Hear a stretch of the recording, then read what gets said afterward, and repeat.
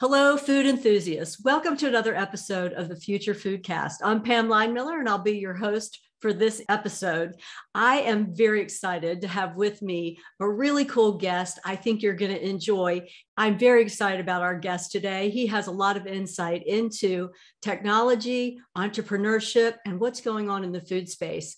I have with me Jeremy Terman. He is the Director of Enterprise Sales at Lunchbox. Welcome to the podcast, Jeremy. Pam, thank you so much. Excited to be here. Yeah, we're really excited to have you. Well, first of all, before we jump into what you're doing now, you have a great story of where you've been as a young man and entrepreneur. Can you fill us in on how you got where you are now? Definitely. So, I was very fortunate at the University of Missouri. I was the president of a fraternity, and there was a small startup out at Chico State called Pocket Points that was rewarding students for staying off of their cell phones.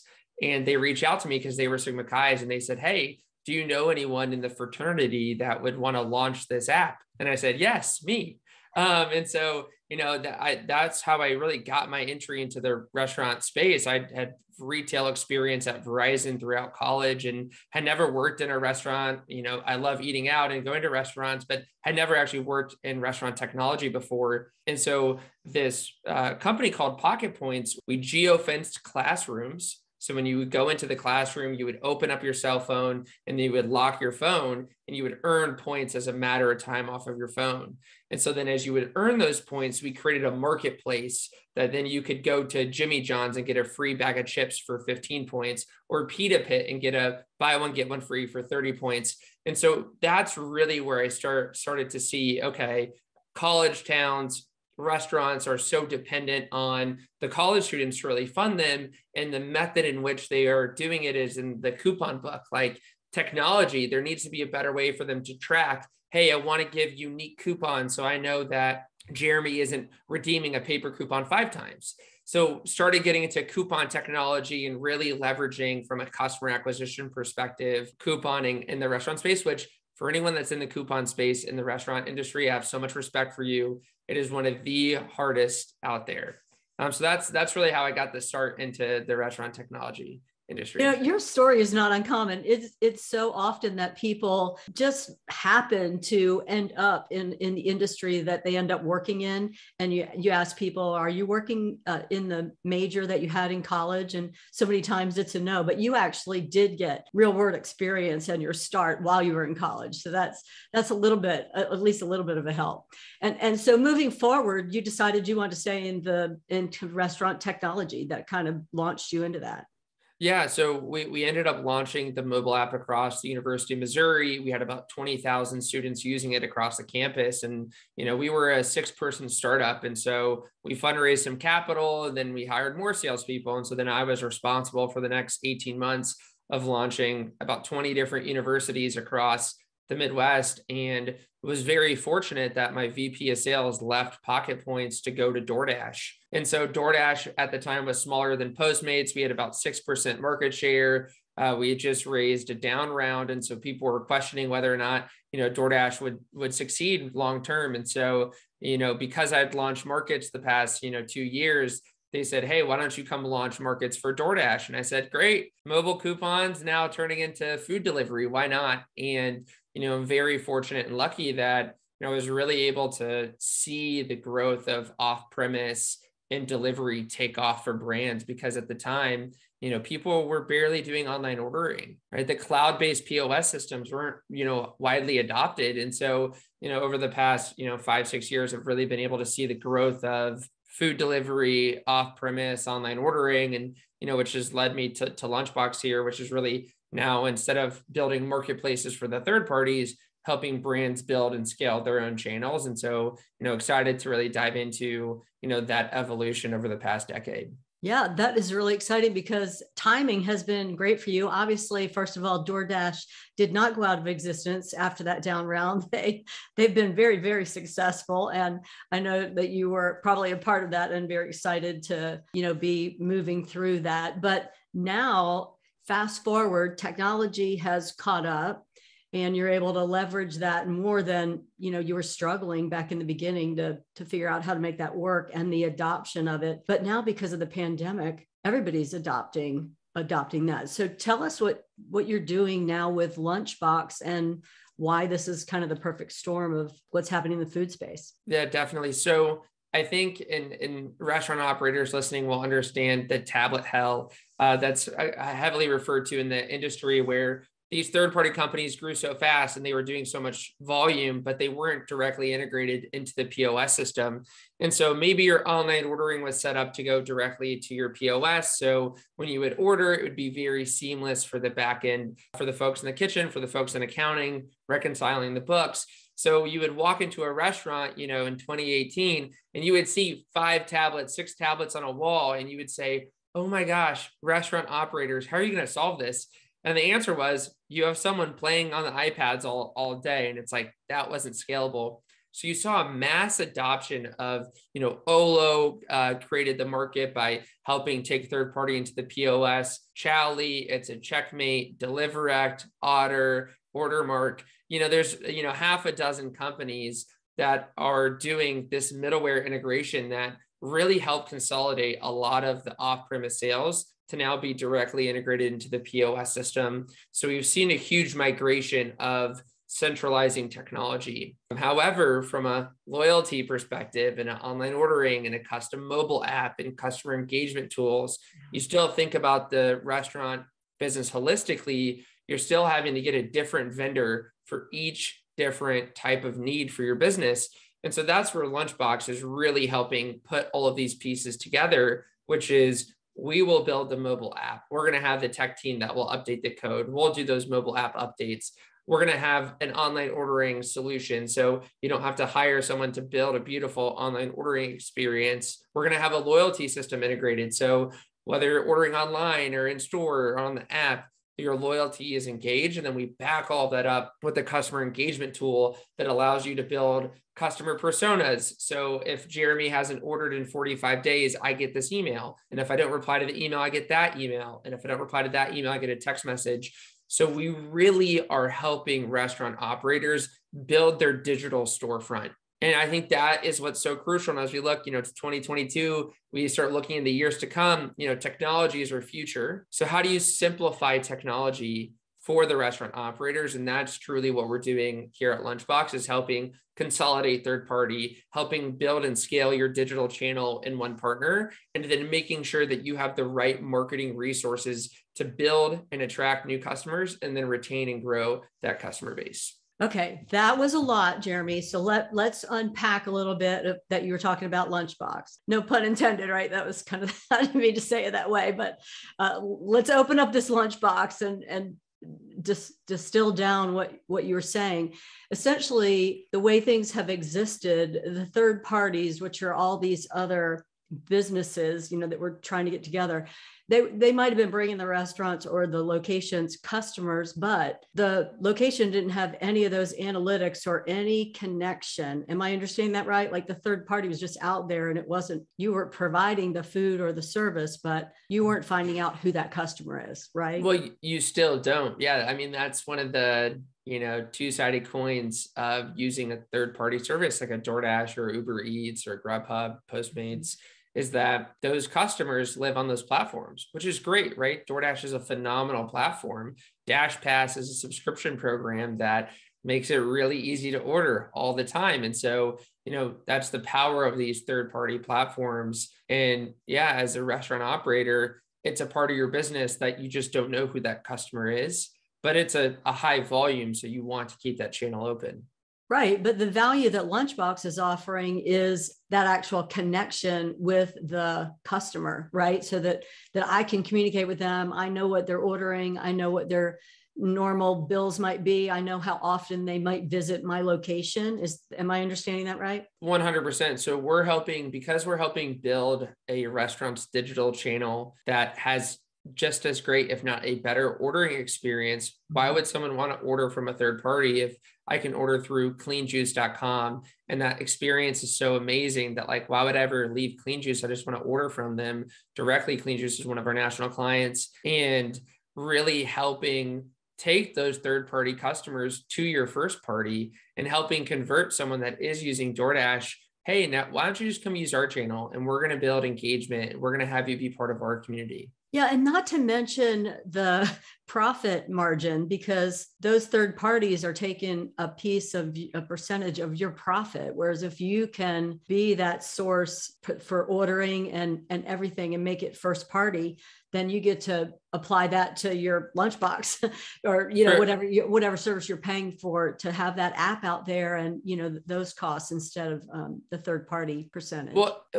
For sure. And I think, brands have found ways to, navigate the third party commissions. Some brands do price inflation, some brands do limited menu items. But I do think the power of delivery is very important, because there's a large consumer base that wants that delivered to their office, to their house, to a family member. So what we've done even further is we actually partner with the third-party companies to do fulfillment. So if you order delivery from Clean Juice, it's not Clean Juice delivering the order, it's DoorDash Drive or DoorDash's fulfillment software. So we're definitely staying very close and strong with the third-party companies, because again, these are massive networks that have been built, and the logistics and the infrastructure behind it is best in class. So we definitely want to tap into that. And that's something we encourage of our partners, is giving them not just the ability to order online for pickup, but giving them the ability to offer delivery, and then using the fulfillment networks of the DoorDashes via DoorDash Drive to then offer delivery to their consumers. And that's a very important piece that we work on. That is. So you've kind of flipped it a bit, where you're the lunchbox as the source of the order that then needs to be delivered, rather than it being the other way around.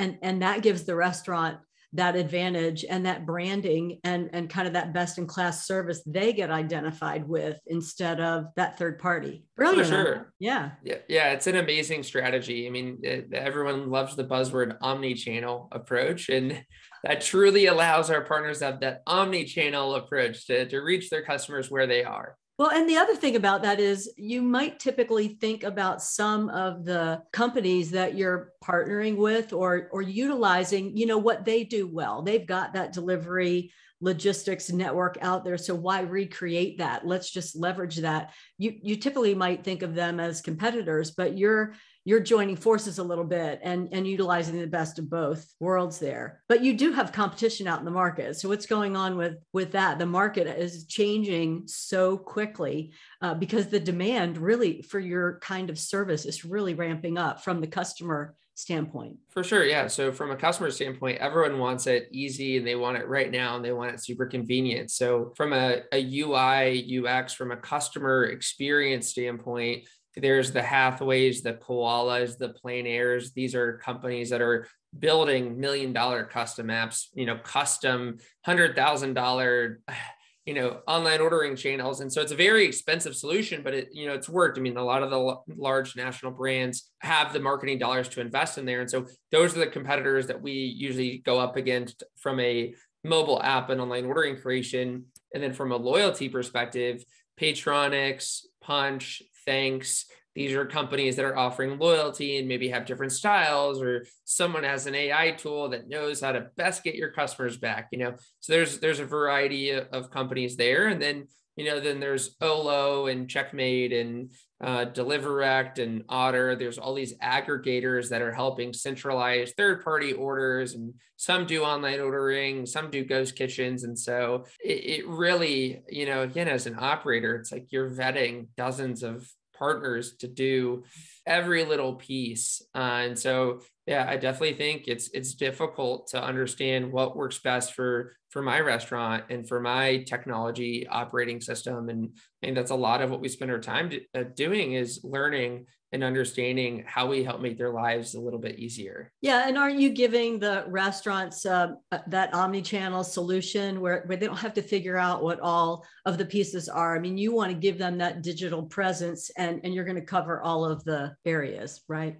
Exactly. Yeah. So we take all of those different companies that I talked about, and we bring that into one. So we're producing the mobile app and standing that up. We're building and scaling the online ordering, providing the loyalty, providing the customer engagement tools. And we have a brand and design team that's helping with the graphics, the stickers that you put in bags, the point of purchase material when you go to check out, hey, download our app, QR codes for paying and downloading. So yeah, we're a full solution when it comes to the digital guest, of really helping operators simplify their day-to-day and then ensure that their guest experience is best in class. And that's really what we focus on, is how do we build the best digital guest experience? Like brands have spent millions of dollars building beautiful storefronts. How do we do the same for your digital storefront? That's a great way to help us visualize what you're doing, because we as customers do want that experience, and we are looking for that.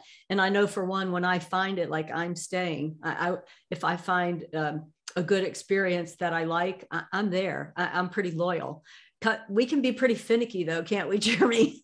We're difficult. I know that you're challenged with us, but that's why you have a job. And that's why Lunchbox has been so successful, is because you're listening to what the needs are out there. Do you have anything else about Lunchbox? I wanted to ask you a couple personal questions about your entrepreneurial journey, but I do want to hear if there's anything else that's going on at Lunchbox right now that we should know about. It sounds like a really great business model. Yeah. So, I mean, it's early April. We have some moves that are happening from a technology enhancement perspective that we'll be able to talk about here pretty soon. But I do think the consolidation of technology is happening. DoorDash bought Bbot, Olo bought Omnivore. You're starting to see some of these restaurant technology companies acquire each other because, again, the space is so fragmented, and I don't think we're done with the consolidation. So I think 2022, from a restaurant technology perspective, is really going to be fascinating to watch brands come together. And,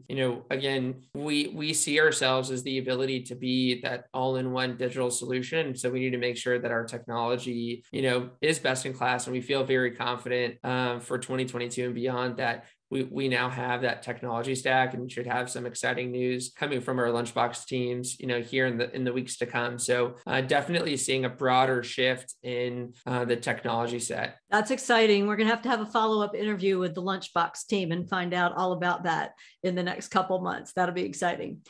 Well, I would like to find out a little bit, because you've had quite a journey as a young entrepreneur. And I think a lot of our listeners and viewers are in that space. They are young, they are entrepreneurs in the food space.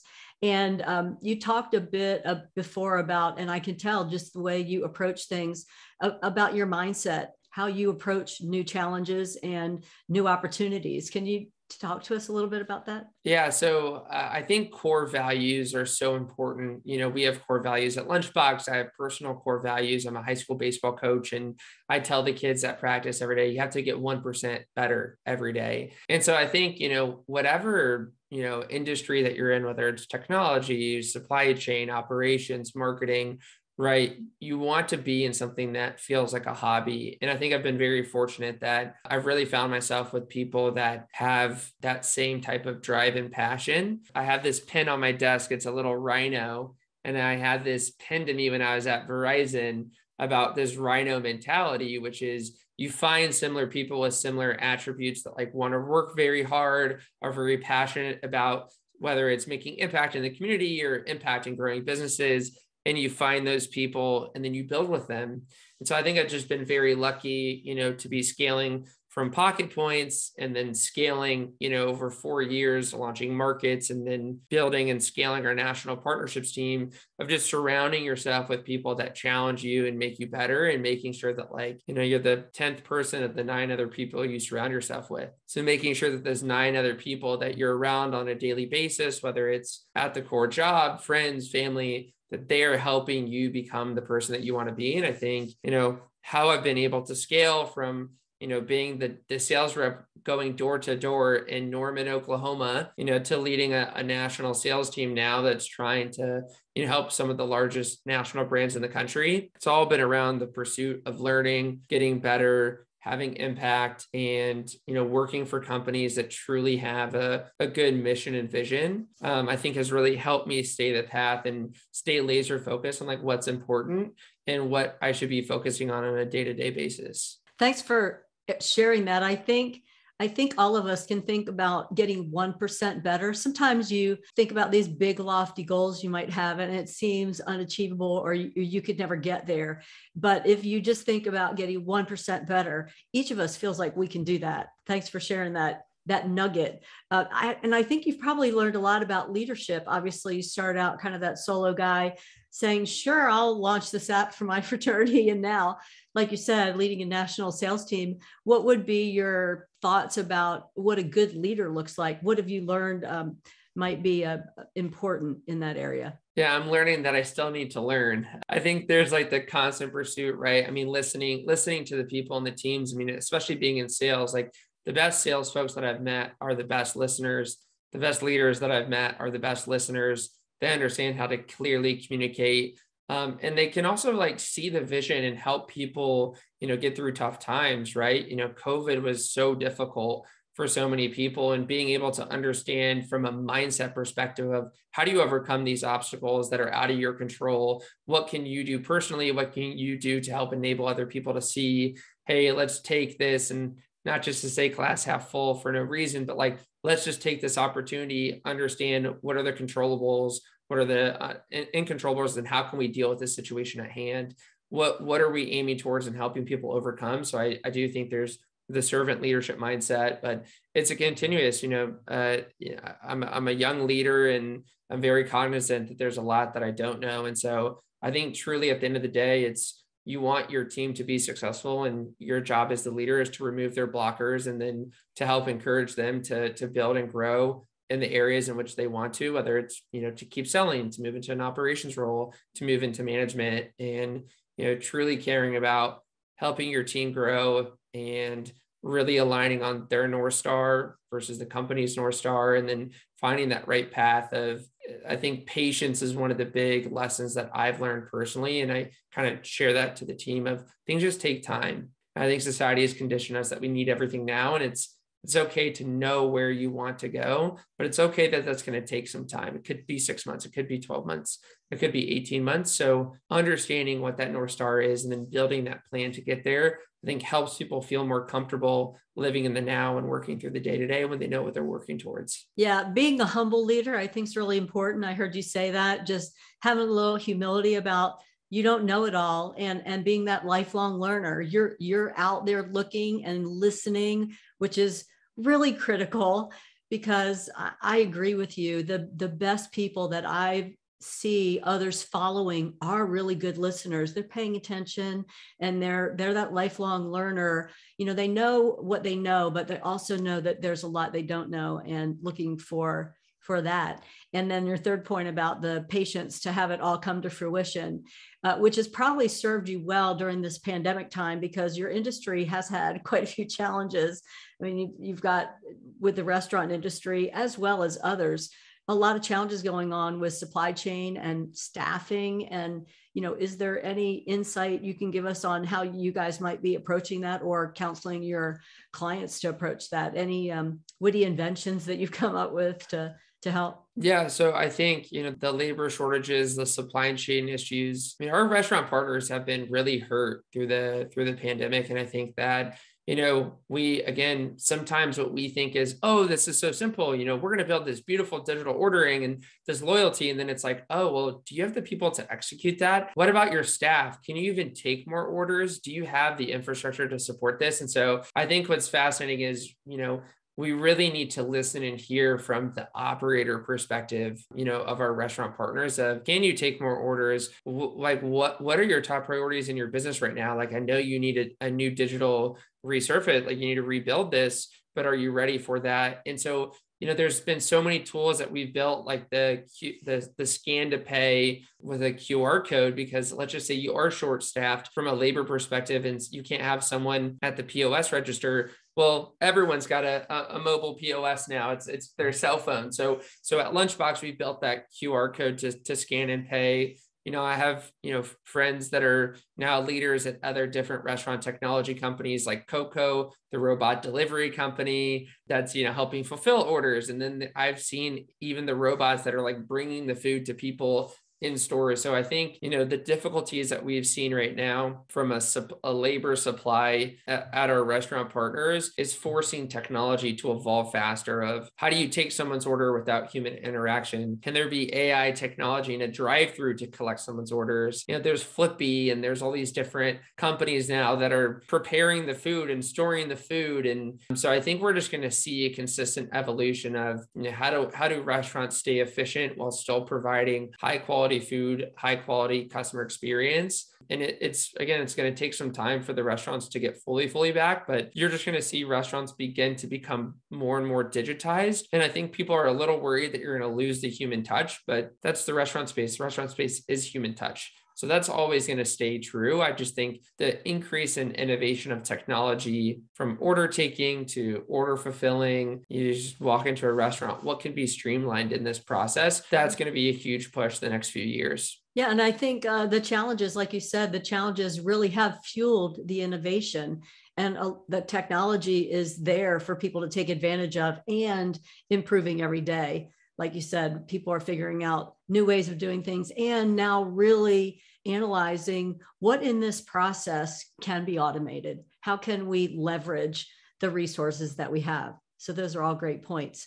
Well, before we leave, I've had a really fun time with our interview today. Is there anything else you think our Future Foodcast audience might be interested in that you would like to share with them? Yeah, I mean, obviously, I'm very bullish on the future of what I think Lunchbox can do to help disrupt the space. I think, we're going to be hiring and scaling and continuing to need more folks that want to help restaurants build their channels. So I definitely would encourage and would love for people to, look at lunchbox.io. That's our website. We have career opportunities. We have our partners, support our restaurant partners that are on our website. If you're, in any of those regions where we service them, engage with our brands. But I think, the push to technology is only going to continue to scale. And so if you're interested in getting into the space, there's 500,000, 600,000 restaurants in the US. I mean, there are hundreds of thousands of restaurants that they're going to need help. They're going to need solutions. And, if you're an entrepreneur and you want to build,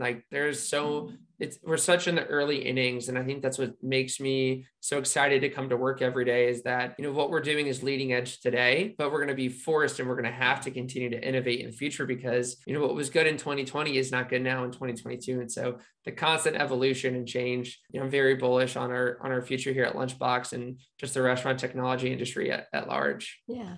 Thank you so much, Jeremy, for that encouragement and that challenge. Both are great. We've really enjoyed having you. I hope you have a great day. Thank you, Pam. It's been a pleasure. Thanks. Thanks for listening to Future Foodcast. Future Foodcast is powered by Farm to Plate, the leading food blockchain platform. Subscribe on YouTube or wherever you listen to podcasts to stay up to date with the very latest innovations in the food industry.